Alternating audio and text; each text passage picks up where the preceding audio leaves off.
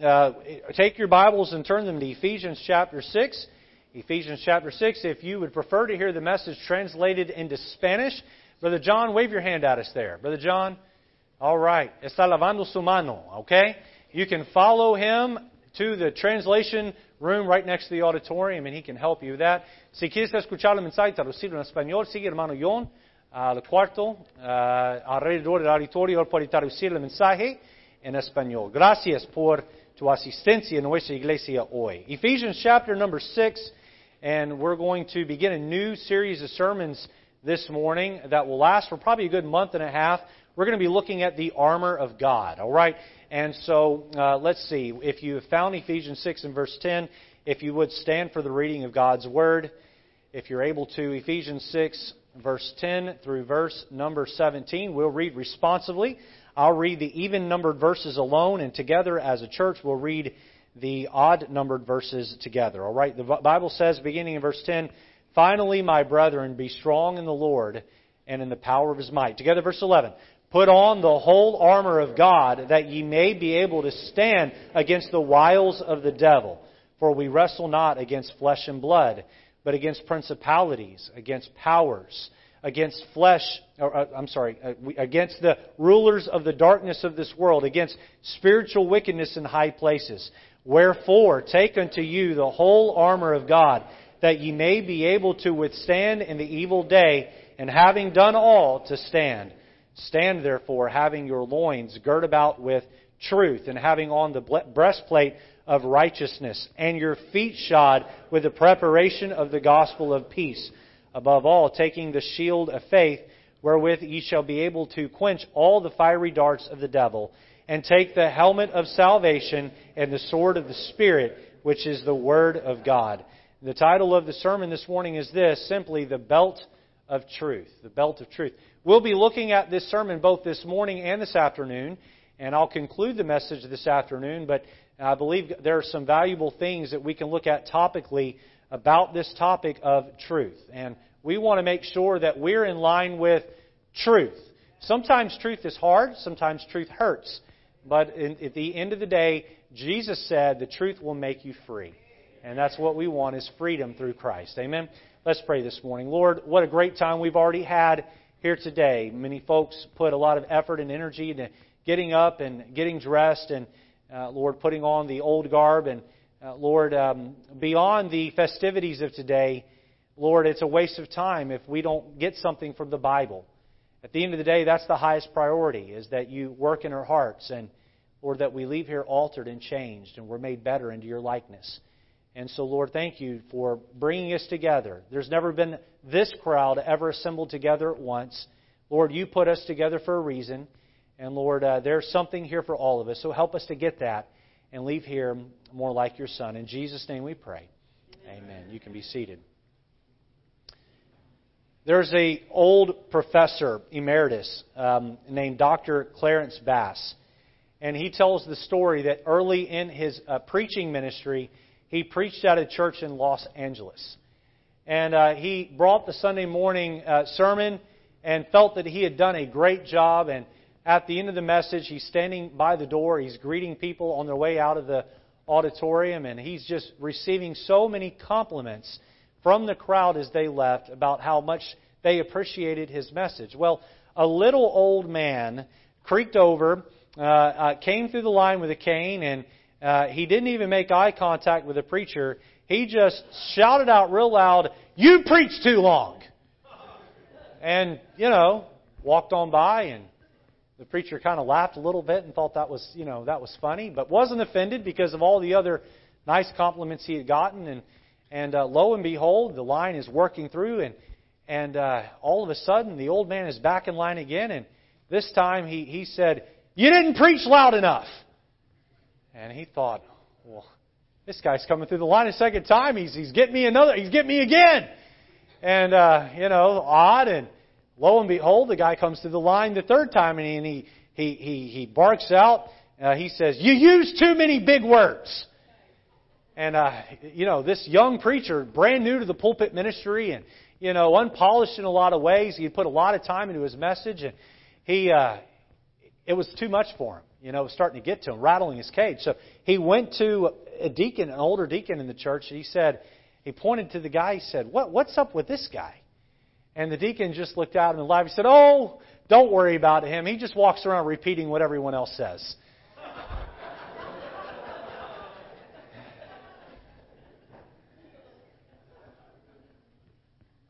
I wonder what you all really say about me behind my back. Amen? Sometimes the truth hurts, doesn't it? Amen. Amen. Thank you, Mercedes. Children are very good at doing the exact same thing. If you've ever had small children at home, they will repeat things that you've said at home to all the wrong people. Right?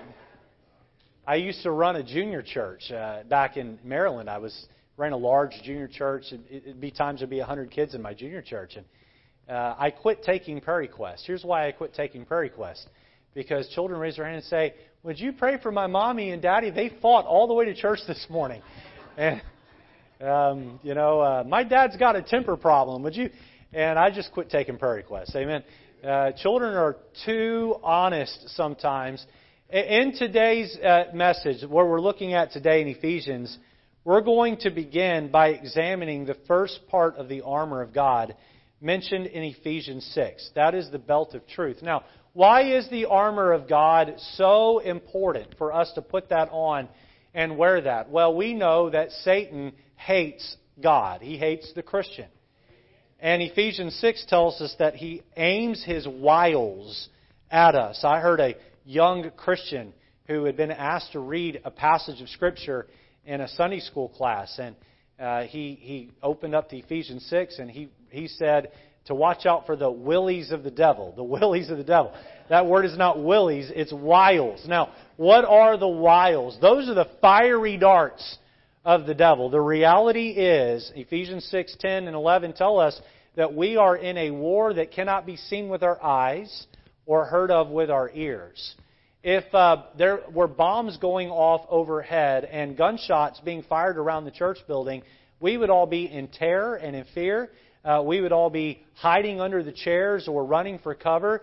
Why? Because we'd be able to see and hear with our senses the war that would be going on around us. But the truth is, while we don't see and hear a physical war, there's ever much a spiritual war going on over our heads right now, right here, right now. Satan is at war. The powers of evil are at war with the powers of good. And Satan is working hard to contaminate truth in my heart and life and contaminate truth in your heart and your life. He's doing his very best to take you down. That's why Paul told the church of Ephesus, he said, every day you get up, you need to put on your spiritual armor and prepare to go to spiritual war. Why? Because the Christian is at war day in and day out. And the moment you take a day off from the spiritual war, Satan is waiting right there with his fiery dart, his fiery ammunition to take a shot at you and pull you down. And you know what? Satan is subtle. Satan is sly. He's stealth. He'll do it a little bit at a time. And you'll wake up one morning and you'll wonder, how did I get to where I am? I used to be in love with God. I used to walk with God. I used to read my Bible and pray. I used to be faithful to church. I used to go to all 3 church services the church offered. I used to be passionate about sharing the gospel of Jesus Christ with anyone and everyone that listened. And you turn around and you look at where you're at and you say, how did I get to where I am? And the truth is, Satan works a little bit at a time. A little bit at a time. Those fiery darts get in there and get you, and you knock it off, and you think, no big deal, but a little bit at a time, he takes you down. Christian, it is important that each morning when you get up, you read your Bible and you pray, you put on your spiritual armor and you protect yourself. Just as a soldier makes sure he has all of his equipment before he goes to war. Just as a medieval soldier would have put on all of the equipment he had to put on before he got on his horse and went out to war, we're to put on the armor of God to make sure that we are ready each and every day. Today we're going to focus in on that phrase there. Go back with me to Ephesians 6 and look with me there at verse number 14. It says, stand therefore having your loins girt about with the truth. Notice that first word, stand. Our theme this year is stand for Jesus. The reality is if you stand without your spiritual armor on, you won't be standing very long. And if we're going to stand for the Lord, we need to make sure we're equipped and ready to do so. So we stand having our loins, our waist, girt about, wrapped up with truth, having on the belt of truth. We're going to look at this morning and this afternoon this idea of our loins being girded about with truth. I believe that Satan has worked hard to take the truth of the Word of God and poison it with error. I mentioned in my life group this morning that Satan has been questioning the Word of God all the way back to the Garden of Eden. God told Adam and Eve, He said, "Thou shalt not eat of the tree of the knowledge of good and evil." And Satan came along and he put a giant question mark where God had put a period. He said, "Hath God said, thou shalt not eat?" Are you sure that that's what God said? Satan has been questioning God's Word all the way back to the Garden of Eden and the first man and the first woman. Satan loves to question truth. Satan loves to mix in error with truth. Satan loves to contaminate the Christian and the world in this area of truth. So I have 4 areas, and we're going to spend a lot more time looking at these 4 areas this afternoon. But by way of introduction this morning, let me give them to you. I believe that these are the order of priority for Satan when it comes to poisoning truth. Write these 4 words down there on the bottom of your outline. Notice he works to poison the truth of salvation. He works to poison the truth of salvation. The number one doctrine that is under attack in our churches across this country is the doctrine of salvation. Is salvation a gift from God received with childlike faith? Or is salvation something you earn by being a good person and attending church and being baptized? You see, Satan has worked to call the gospel, the salvation, into question. It couldn't be made any more clear in Titus 3:5. Not by works of righteousness which we have done, but according to His mercy He hath saved us. It couldn't be any more clear than Ephesians 2:8-9. For by grace are ye saved through faith, and that not of yourselves, it is the gift of God. It couldn't be any more clear than Matthew 18, where Jesus says that you must come unto me like one of these children with the faith of a child. Couldn't be any more clear than John chapter 3, verse 17 and 18, where it says, "He that believeth not is condemned, but he that believeth, or rather, he that believeth is not condemned, but he that believeth not is condemned already." It could not be any more clear than God has made it. Salvation is a gift given to us by faith. Romans 6:23 says it is the gift of God. It is eternal life purchased by or through Jesus Christ our Lord. But Satan works to question the truth of salvation. If he can't get you with salvation, then he works to question the truth of separation. Separation. 2 Corinthians makes it clear that we're to come out from among them and be separate. When the Israelites left Egypt, they crossed through the Red Sea. They were to never return to Egypt again. When the Christian gets saved, they are to leave the world behind and they are to live a life that is holy and sanctified. I just want to say that in our culture today, our church culture today in America, there are a bunch of mega churches, and I'm not against a mega church. I hope one day we are one. That's my intent, is for White Oak Baptist Church to grow and be strong. But I'm going to tell you what people are looking for today. They're looking to go to a church where they can sit on a pew and be told that the lifestyle they're living is fine as long as they come to church and sit there and they're told, you can make it one more week and you just go be a good person, while their life is not changed one iota from the world around them. I just want to say that in the 21st century, holiness is still a thing to God. Living separate from the world is still a thing from God. You get saved, the next lie Satan will tell you is, well, you can be saved, but you can still live like the world. You can still act like the world and talk like the world and smell like the world and live like the world and watch the TV programming of the world. God has called us to be separate. Satan works to poison that truth. The next thing Satan looks to poison is the truth of sanctification.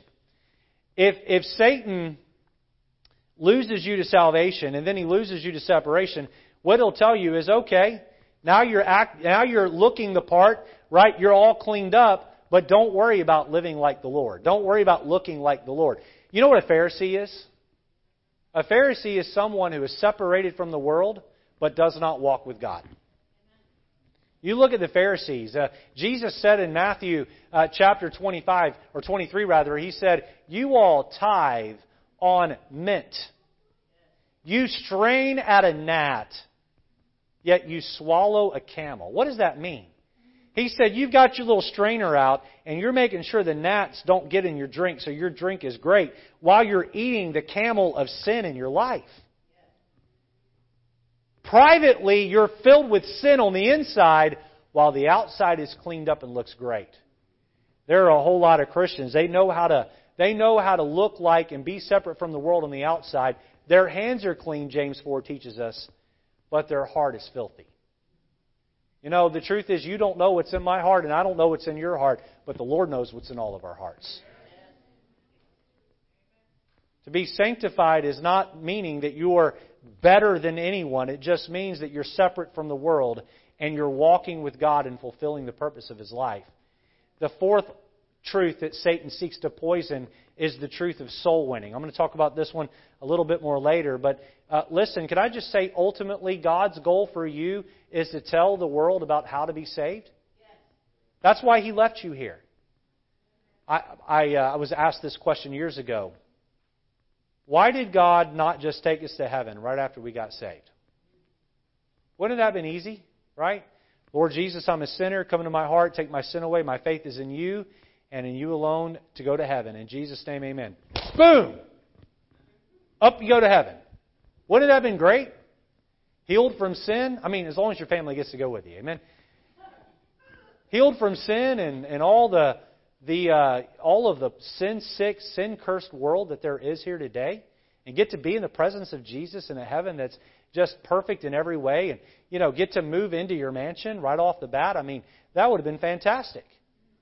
Why did God leave us here? Did He leave us here so we could make money?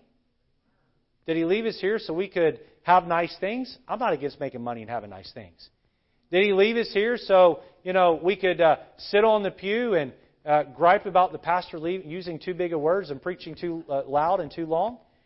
No, He left us here so we would tell other people about how to go to heaven. The greatest joy I have is standing up and telling from the pulpit, telling other people about how to be saved. Last week, seeing 8, 9, 10, 11 people raise their hands saying, Pastor, I prayed and put my faith in Jesus with you to be saved. Boy, I was walking on the clouds all the rest of the day and into much of this week, standing at a door or standing on a sidewalk and seeing someone turn from their sin and trust Christ as their Savior. There is no greater thing. And by the way, there is nothing more important than that. I'm just going to use basic, simple logic here. What if humanity quit having babies? What would happen? You all know that, right? Simple. In fact, statistics say that in order for a culture to maintain its culture over the long period of time, then each couple needs to average 2.2 babies apiece. Now, what happens when churches quit reproducing Christians? Now, I'm looking around in the 21st century. I'm looking around in 2021, and I'm looking at the church landscape. And you know what? I'm reading statistics that talk about how far off churches have fallen in the last 30 years. There are way more people today at a shopping mall and a Walmart and Target than they are in a church. There are more people today at work than there are at church. There are a whole lot of people today that are just sitting at home, taking it easy, cutting their lawn, right, or whatever they're doing, going shopping, getting their groceries in order, going to a brunch where they're just really just getting drunk. I know what goes on in brunches in New England, amen? It's not about the eggs. It's not about the quiche. We know what's really going on. Why has church attendance fallen off? I remember as a boy, I'd turn on my TV at home and we had rabbit ears, right? How many are old enough to remember rabbit ears on your TV? How many are old enough to remember back when you put the antenna on the roof? Okay?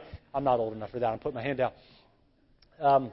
We had rabbit ears, so we had like 5 channels, and they were good when it was, as long as it wasn't cloudy and stormy outside, all right? And then you get up and you'd hold them a certain way. I would always get my little brother James to stand there with his finger on the tip, for like 30 minutes so I could watch my show and bribe him with candy, and we had a good time with that kind of stuff. But I'd turn on the TV, And for like 4 hours on this one channel, it was Andy Griffith Marathon. How many remember the Andy Griffith Show? All right? And you know what they did in the Andy Griffith Show? They went to church. You know why that was in the TV show? Because that was what was popular in the culture. The 1940s and 50s, people went to church. You'd be hard-pressed to find any TV show today that is secular where people are going to church, where it's not condemned and made fun of. What has happened to us? I'm going to tell you what's happened to us. Satan has poisoned the truth about Christians sharing their faith. And because we're not reproducing other Christians, we don't need church anymore, do we? To hold all the people. You see what Satan's done to us? He's worked to attack soul winning, because if he can attack soul winning, when I mean soul winning, if you're new to that term, winning people's souls to Christ, all right? What has he done? If he can convince Christians not to share their faith, well, then ultimately people are not going to get saved. I'd like for us this morning to look closely at 4 thoughts about this truth from the Word of God, wearing the belt of truth. Let's jump in this morning. If you're visiting with us today and you're unfamiliar with our services, on the back of that bulletin we hope you received on the way in is a fill-in-the-blank outline. We encourage you to take notes as we go. Number one, notice the pilgrimage to discover truth. The pilgrimage to discover truth. Look at John chapter number 18 with me. Turn over to John chapter number 18. Much of the rest of the message will be topical this morning. Look at John chapter number 18 and look at verse number 33. Here Jesus has been arrested and he's being brought before the Roman governor Pilate. Pilate has to sign off on the crucifixion of Jesus in order for it to take place. He is the ultimate authority in that region to sign off on executions. And the Jews have found Jesus guilty. Now they just need Pilate to find Jesus guilty. Look at verse 33. Jesus and Pilate here are alone, and Pilate is trying Jesus. The Bible says in 33, Then Pilate entered into the judgment hall again and called Jesus and said unto him, Art thou king of the Jews? Jesus answered him, Sayest thou this of thyself? Or did others tell this of me? Tell it thee of me? Pilate answered, Am I a Jew? Thine own nation and the chief priest have delivered thee unto me. What hast thou done? Jesus answered, My kingdom is not of this world. If my kingdom were of this world, then would my servants fight that I should not be delivered to the Jews. But now is my kingdom not from thence. Pilate therefore saith unto him, Art thou a king then? Jesus answered, Thou sayest, I am a king. To the end was I born, and for this cause came I into the world, that I should bear witness unto the truth. Every one that is of the truth heareth my voice. Look at what Pilate says to Jesus in verse 38. Pilate saith unto him, What is truth? Pilate is on a journey, a pilgrimage to discover truth. He says, What is truth? And when he had said this, he went out again unto the Jews, and saith unto them, I find in Jesus no fault at all. But ye have a custom that I should release unto you one at the Passover. Will ye therefore that I release unto you the King of the Jews? Then cried they all again, saying, Not this man, but Barnabas. Now Barnabas was a robber. Barabbas was a robber. Here you find a governmental leader who was put in a very difficult spot. He was under heavy political pressure from his constituents to order a man to die in whom they hated, but Pilate felt was innocent. In the process of the conversation between Pilate and Christ, we find that Pilate is in search for truth. Truth. You know, there is something inside of all humanity that desires to get to the bottom of truth in the depths of their heart. For this reason, the devil has attacked even the concept that there is such a thing as absolute truth altogether. In fact, if you go to many institutes of higher learning, the idea of absolute truth is mocked at and made fun of and put down. But this has been going on for decades. A survey conducted back in the 1990s, interviewees were asked, do you agree strongly, agree somewhat, disagree somewhat, or disagree strongly with the following statement? Here's the statement, okay? There is no such thing as absolute truth. That's an absolute statement that there is no absolute truth. I don't know if anybody caught that. There is no such thing, they're saying with an absoluteness there is no such thing as absolute truth. Now, the statistics were staggering. Again, this was 30 years ago. Only 28% of the respondents expressed strong belief in absolute truth. More surprisingly, those who self-identified themselves as Christians, only 23% of them came out and said they strongly agree with this idea of absolute truth. The story is told of a professor at a state-run college who held up a jar of beans and asked the students to give their predictions of how many beans were in the jar. He scribbled down their answers on the chalkboard or marker board, and then he received everyone's answers. He wrote their names down, received their answers, put the answer down by their names, and then he turned around and asked everyone what their favorite song was. Y'all with me this morning? Names on the marker board. How many beans are in the jar? He writes that down. Then he goes back around the class. Tell me what your favorite song is. And he writes the songs down next to their name and the bean count. All right? He's trying to bring out a thought here with the class. So they open up the jar. They count all the beans. And he asks the class who won. And so they looked up on the board to see who was closest. And they identified that student as the winner. He then said, okay, who won the contest on who had the right song? Who picked the song that is the best song? Who was closest there? And the students began to say, well, you can't, that's left up to taste, and that's left up to opinion, and how can you really know who is right there? Then he turned and he asked the class, religion, God, is it more like the bean count, or is it more like choosing a song?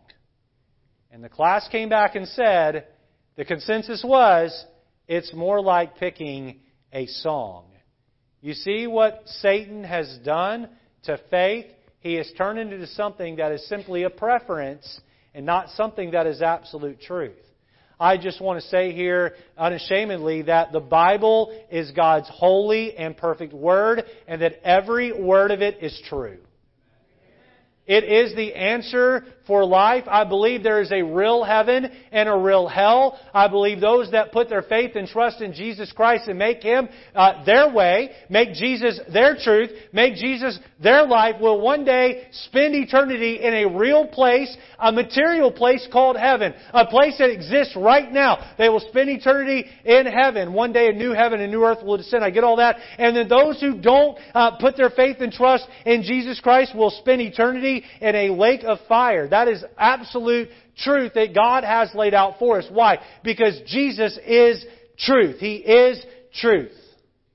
There is something deep down in the heart of all of us that wants to get to the bottom of truth. Below all of the propaganda and lies and opinions that we have, there is a desire to know truth and to find it. And we cram things into what I'll call the God hole. There is in our heart the God hole, and we put entertainment, and we put alcohol or drugs or relationships or money or career. We put all these things in our life thinking that will make us happy, only to find there's still an emptiness inside, an emptiness that only the truth can satisfy. In a 60 Minutes interview, former New England Patriots quarterback Tom Brady told CBS, he said, I'm making more money now playing football than I thought I'd ever make. This is after he'd won his third Super Bowl. He continued, why do I have 3 Super Bowl rings and still feel like there's something greater out there for me? He said, I think, God, there's got to be more than this. The interviewer said, well, what's the answer? Mr. Brady's response was, I wish I knew, I wish I knew. I love playing football. I love being the quarterback for this team. But at the same time, there's a lot of other parts about me that I'm trying to find. Mr. Brady had already signed a $60 million contract and had won 3 Super Bowls at that point, but still was empty on the inside. Why? Because at least at that time in his life, he had not discovered the wonderful fact that truth makes you free. You see, many people deny the idea of absolute truth. Other people know that there is absolute truth, but they've yet to discover it. Number 1, the pilgrimage to discover truth. Number 2, notice the person who defines truth. The person who defines truth. Turn in your Bibles to John chapter number 1. You were in John 18 a moment ago. Turn back to the beginning of John. John chapter 1, and look with me at verse number 14. The beginning of John 1, verses 1 through 3 tells us that the Word was made, in the beginning was the Word was with God, and the Word was God. And you'll see there that in verse number 1, that the letter W in that word is capitalized. That's a proper noun signifying a person. Jesus is the Word. In fact, verse 14 is going to talk about the incarnation or the birth of Christ. Jesus being robed in flesh. Look at 14. And the Word, Jesus, the Word was made flesh, speaking of the nativity, and dwelt among us, and we beheld His glory. The glory is of the only begotten of the Father. Look here, full of grace. What's that last two words? And truth. Jesus is truth. Turn over to, look down at verse number 17. Verse number 17, the Bible says, for the law was given by Moses, but grace and truth came by Jesus Christ. Truth came by Jesus Christ. Turn over to John chapter 8 and verse number 31. John chapter 8 and verse number 31. The person who defines truth. The two greatest characteristics that define Jesus were grace and truth. He brought grace and truth into the world on top of the law of Moses. Look at verse 31 of John 8. The Bible says, then said Jesus to those Jews which believed on Him, if ye continue in my word, then are ye my disciples indeed. Look here, and ye shall know the truth, and the truth shall make you free. Turn to John 14 and verse 6. John 14, Jesus is comforting His disciples. He's on His way to be crucified. He tells them that He's going to another place to make something for them, to prepare a place for them, and that He's on His way out. And Thomas says to Him, how can we know the way? How can we know where you're going? And look at what Jesus said in John 14, verse 6. Jesus saith unto Thomas, I am the way, I am the truth, I am the life. No man cometh unto the Father but by me. There's the exclusivity into heaven. The door is Jesus. The way is Jesus. He is the truth. One more. Turn to John 17 and look at verse 17. John 17 and look at verse 17 here. Jesus is praying to the Father. He's in the Garden of Gethsemane, sweating great drops of blood. His disciples are asleep just a few feet behind Him. He is praying a very, very stress-filled, anxiety-filled prayer. Look at verse 17. Jesus says to His Father about His disciples, sanctify them through Thy truth. Look here. Thy word is truth. Here's a neat little Bible nugget for you. Jesus is the living Word. The Bible is the written Word. Amen? You say, well, which is truth? Is it the Bible or is it Jesus? The answer is yes. Amen? They're both the truth. They're both the truth. Because the Bible is the written, manifested form of Jesus. Jesus is the living Word. We hold in our hands the written Word. Again, here we go back to the account of Pilate, back in John 18. You don't have to turn back there, but that's where it is. A man who held great power, a man who had held great fame. As far as career success had gone, he had climbed the ladder and become the governor of this region of the Roman Empire. Yet, this man of great power and fame was still in bondage in the spiritual realm. Why? He had not been introduced to the truth. Now, I want you to hear what I'm about to say. Pilate asked the wrong question. He asked the question, what is truth? He should have asked the question, who is truth? Who is truth? Isn't it interesting that he had the answer standing right in front of him? What is truth? No, Pilate. The question is, who is truth? And he's standing right in front of you.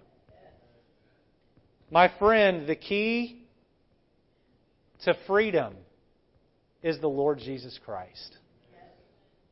Jesus Christ left heaven and He came to earth, wrapped Himself in flesh, robed Himself in flesh, was perfect in every way, lived a sinless life. At the age of 33, he was arrested by men who were religious but phonies. They arrested Him, they beat Him, they mocked Him, they spit on Him, they made fun of Him, they stripped Him naked, they took a cat of nine tails and beat Him bloody and laid furrows in His back with the whip. They put a robe on His back and a reed in His hand and a crown of thorns on His head. They bowed down to Him, mocking Him, "Hail, King of the Jews!" They then stripped that off of Him at the base of the cross. They nailed Him, His hands and His feet, to that piece of wood. And you know what? He could have stopped at any time He wanted, but He chose to let it happen. Why? Because sin has a price, and that price is death. I'm so glad that Jesus loved you and I so much that He was willing to go to the cross and die in my place. Sometimes I stop and I ask people, I say, "Do you know you're going to heaven?" And they say, "Yes, I believe I am because I'm a good person." And I stop and I think to myself, and I even say this at some point to them, if you were so good, then why did Jesus have to come and die for you so brutally on a cross? The reality is, if I was the only human being to ever been born, and I had sinned, Jesus loves me so much, He would have come to this earth and found a way to suffer and die in my place. And that's how much He loves you. I want you to imagine there was someone who was undeserving of life. They were on their way to death. And you took your only son and you allowed them to die in the place of that person who was so undeserving. And then that criminal, that crook, that lawbreaker looked at you and said, "You're so narrow-minded. Couldn't have you come up with another way for me to be rescued? Well, why can't I find my own way?" Oh, how offended you would be. You see, the God of all heaven and earth, the God who made you and formed you in your mother's womb, He loved you so much that He took Jesus out of heaven. And He who is rich became poor, so we that are poor could become rich. He took our sin and iniquity on His body, and He took His right standing with God, His righteousness, His right standing with God, and He laid it on us who believe. Can I just say this morning, there's only one sin that sends a person to hell. There's only one sin that is so grotesque in the eyes of God that will condemn them to hell for eternity. It is not suicide. It is not pedophilia. It is not rape. It is not murder. There's only one sin that will send a soul to hell for all of eternity, and it is the sin of unbelief. If you deny that Jesus is your way to heaven, and you don't turn to Him at some point in your life and accept what He did for you on the cross and accept that He is your Savior, then my friend, you are rejecting the gift of God. You are rejecting truth, and you are subjecting your soul to an eternity of error in hell. And it is not cold, it is not narrow-minded, it is not unkind for God to reject someone who has rejected His gift. Pilate asked the question, what is truth? The answer is Jesus Christ. He is truth. Why do I hold the Bible in such esteem, high esteem in my own life and heart?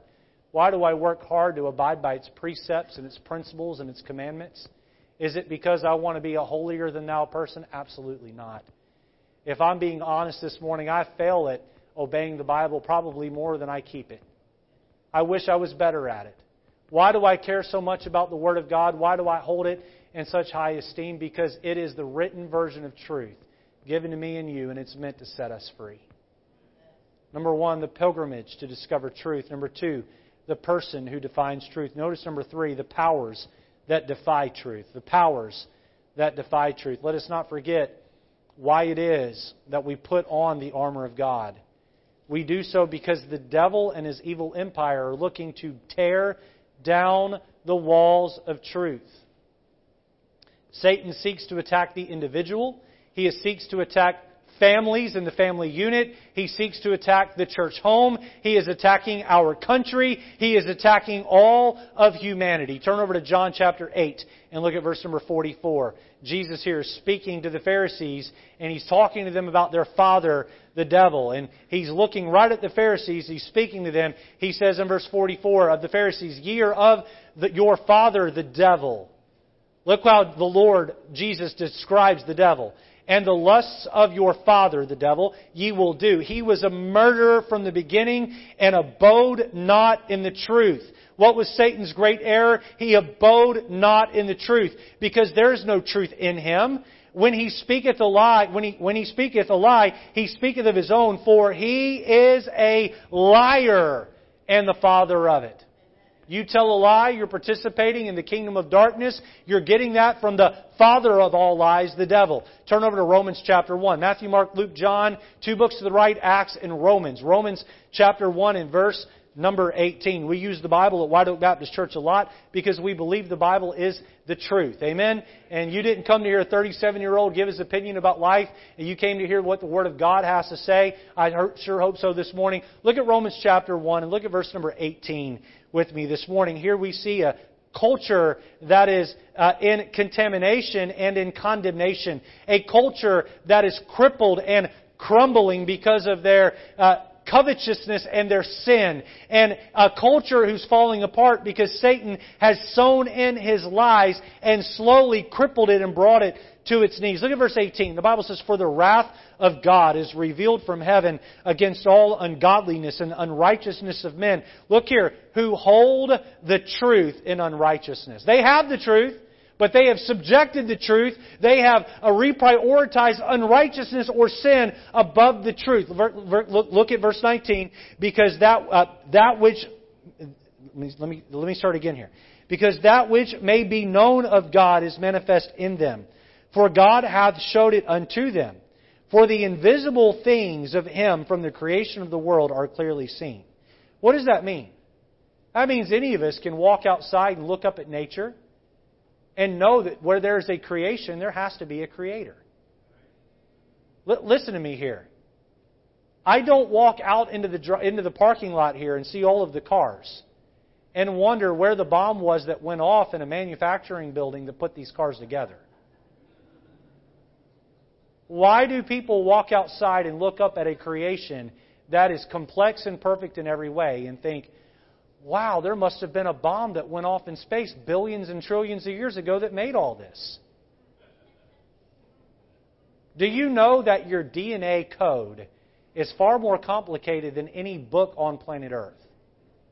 But no one would be so crazy as to believe that a bomb would go off in a paper and ink company and create a book. Why do we believe a bomb in space created our bodies and DNA? You see, what has happened is we've allowed lies to be sown into our truth, and we've held the truth in unrighteousness. We have begun to believe that the creation is greater than the Creator. And then we begin to deny that the Creator even exists. Look at verse 21. Well, by the way, back up to verse 20. "For the invisible things of Him from the creation of the world are clearly seen. The fool hath said in his heart," the Bible tells us, "there is no God." Look here, "being understood by the things that are made, even His eternal power and Godhead, so that they are without excuse." Quickly here, I want to also add that I have met many people who claim to be atheists. I've had many conversations with atheists. Somewhere in the conversation, along the way, I asked them this question: when did you become an atheist? Do you know that every one of them has had an answer for me?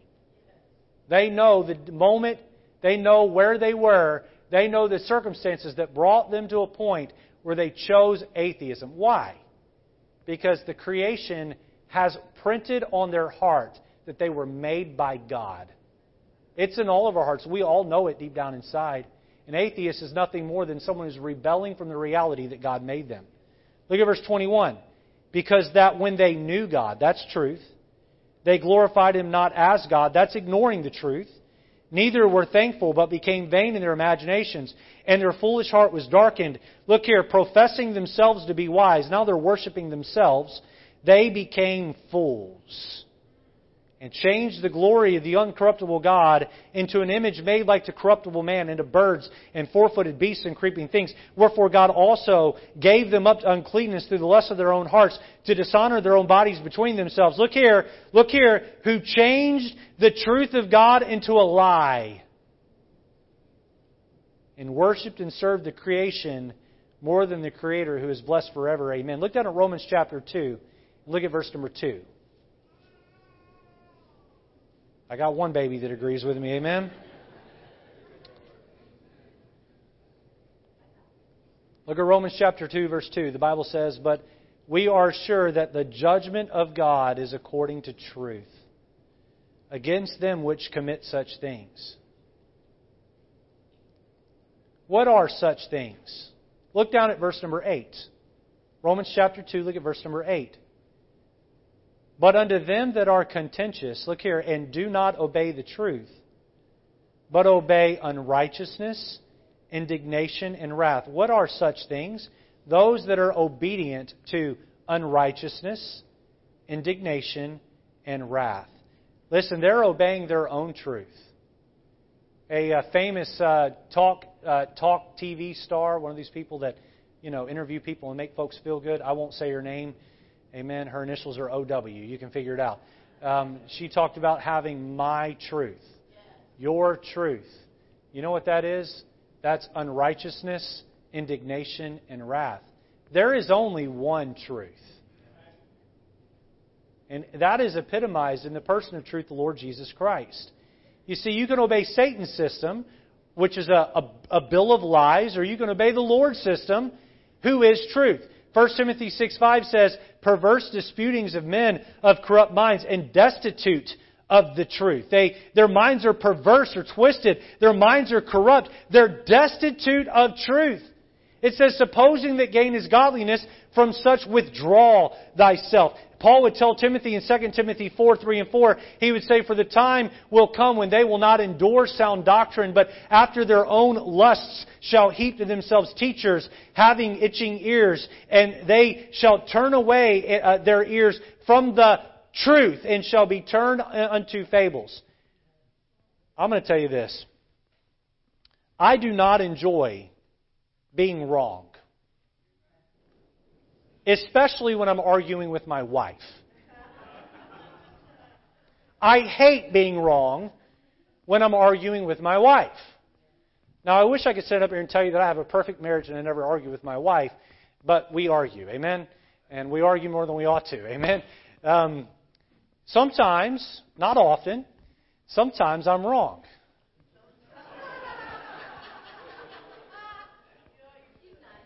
That's right, she's not here. She's thousands of miles away in Peru. Amen? She's watching online. Somebody's got YouTube pulled up right now. She's probably in the comment section, commenting away. I don't like being wrong. But can I tell you that sometimes I'm wrong? Oftentimes I'm wrong. Setting all humor aside, I get so entrenched and dug in on something, and I'm just dogmatic even though I'm wrong. And I have to humble my heart and come back around and admit when I'm wrong.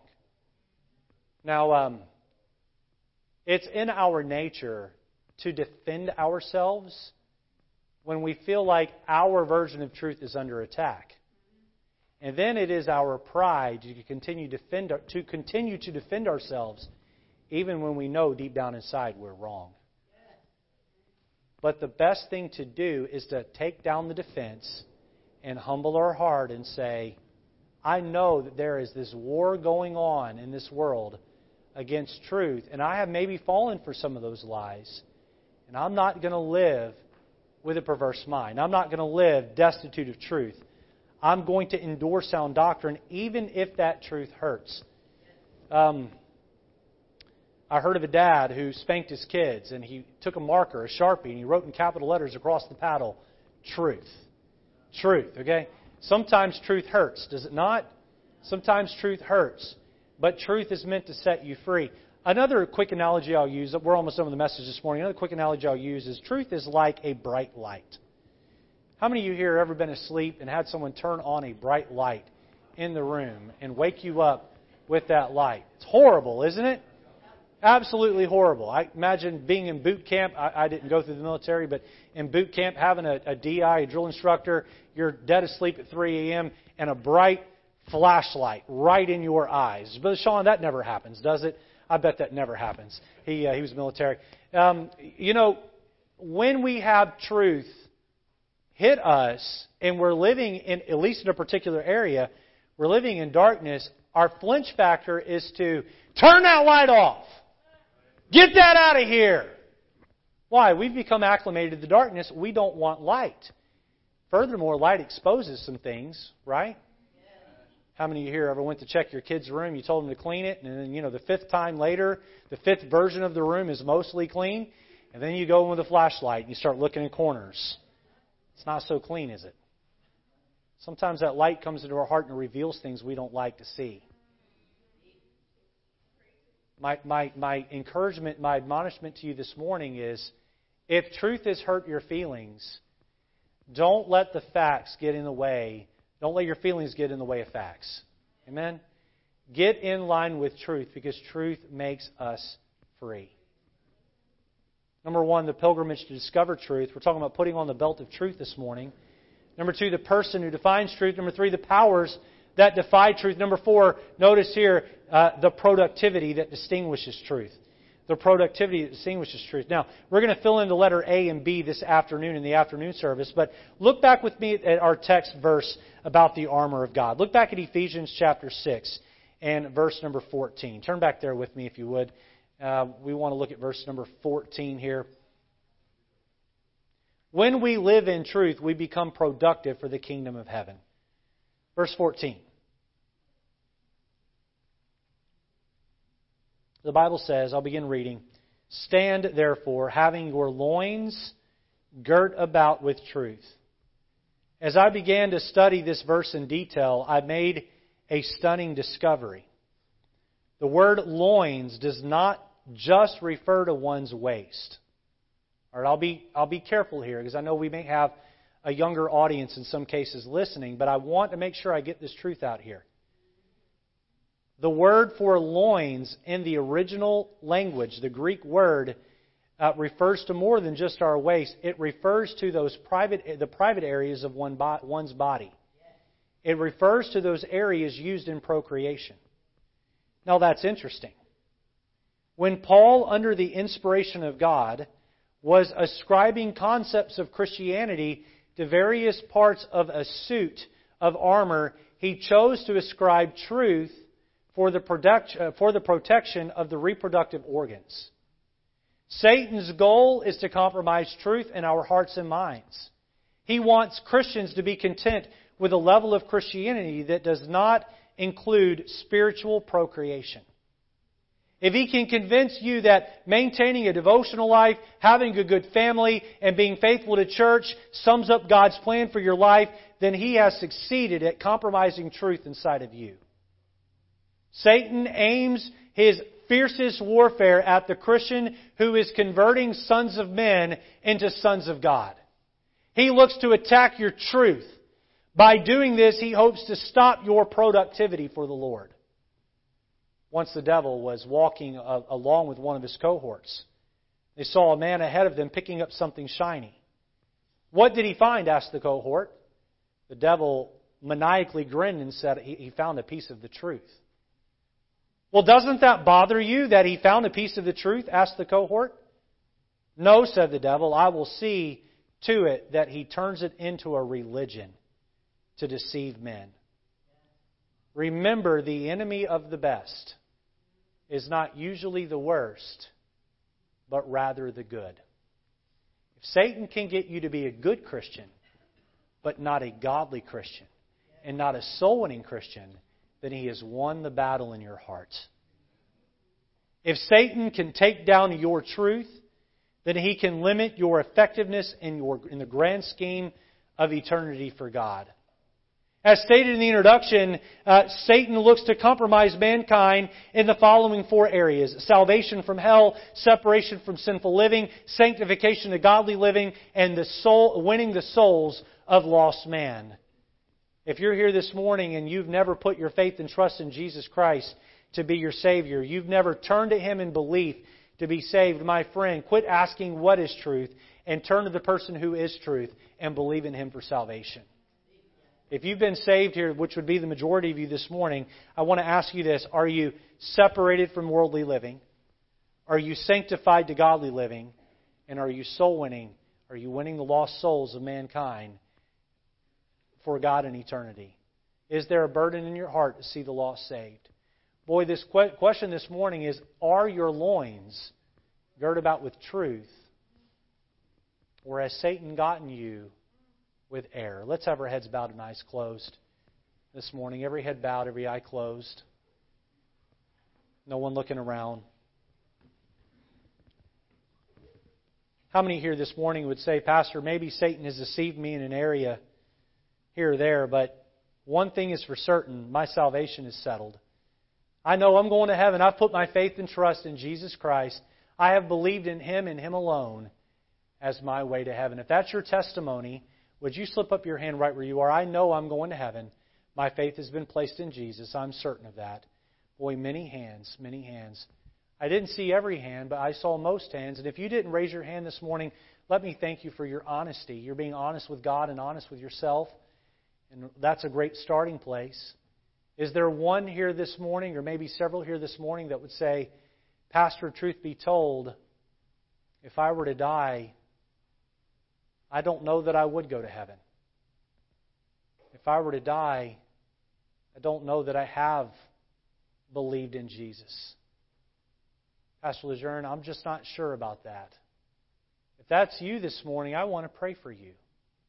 Maybe you know you haven't believed in Jesus. Maybe you're uncertain that you haven't believed in Jesus. But either way, boy, I want to pray for you. With every other head bowed and every other eye closed, just me and you, if that's you, would you slip up your hand right where you are? I don't know I'm going to heaven. Would you please pray for me? Is there one? I see one hand. I see another hand. Is there anyone else here that would join them and say, I'm just not sure where I'm going to go when I die? I see another hand. I want to make sure we give the Spirit of God time to work. You're not certain you're going to go to heaven when you die. Please, please, please don't leave the service this morning without getting that settled. It is really very simple. You must believe in Jesus for salvation. To those of you that raised your hand, would you look up here at me just for a moment? Would you look up here at me just for a moment? Thank you. Everyone else, keep your heads bowed and eyes closed, please. I'd like to help you to put your faith and trust in Christ to save you. It's really simple. When I was a small boy with childlike faith, I turned to Jesus and I just believed in Him. I said, Lord, I'm a sinner, and I know You died on the cross for my sins, and I believe in You. And I would like to help you do the same thing right where you're at, just a whisper, right under your voice there in your heart. So with your head bowed and eyes closed, if you would just repeat this prayer for me in your heart. Just say this prayer. Just say, Dear Lord Jesus, I know that I'm a sinner. I'm so thankful that You came and died on the cross for me. You paid the penalty for my sin. I believe You rose again from the dead. And You're alive forevermore.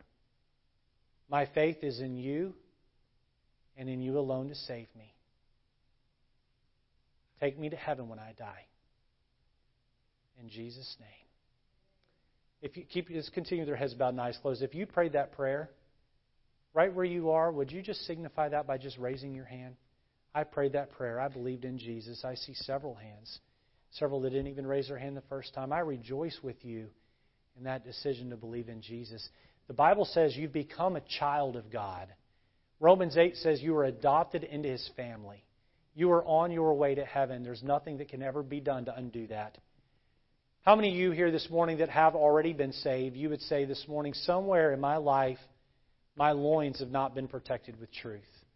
Satan has mixed error in my thinking.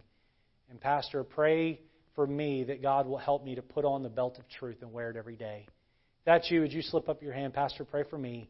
Satan has deceived me. There's some areas in my life Boy, I'm not living like I ought to. I'm not doing all that I ought to do. Please pray for me, Pastor. I see your hands. Thank you so much.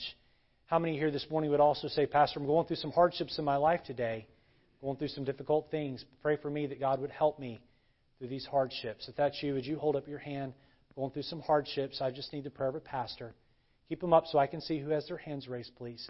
I can pray for you this week. Amen. Lord, we do pray that during this time of invitation, Christians would come down to this old-fashioned altar on this old-fashioned Sunday. They would bend an old-fashioned knee, and they would, Lord, get their heart right with you. Lord God, please help us. Help us to find truth and be set free by it. Help us not to argue with you or dig our heels in with you. But Lord, help us to have a humble heart. And Lord, may we live by truth in Jesus' name.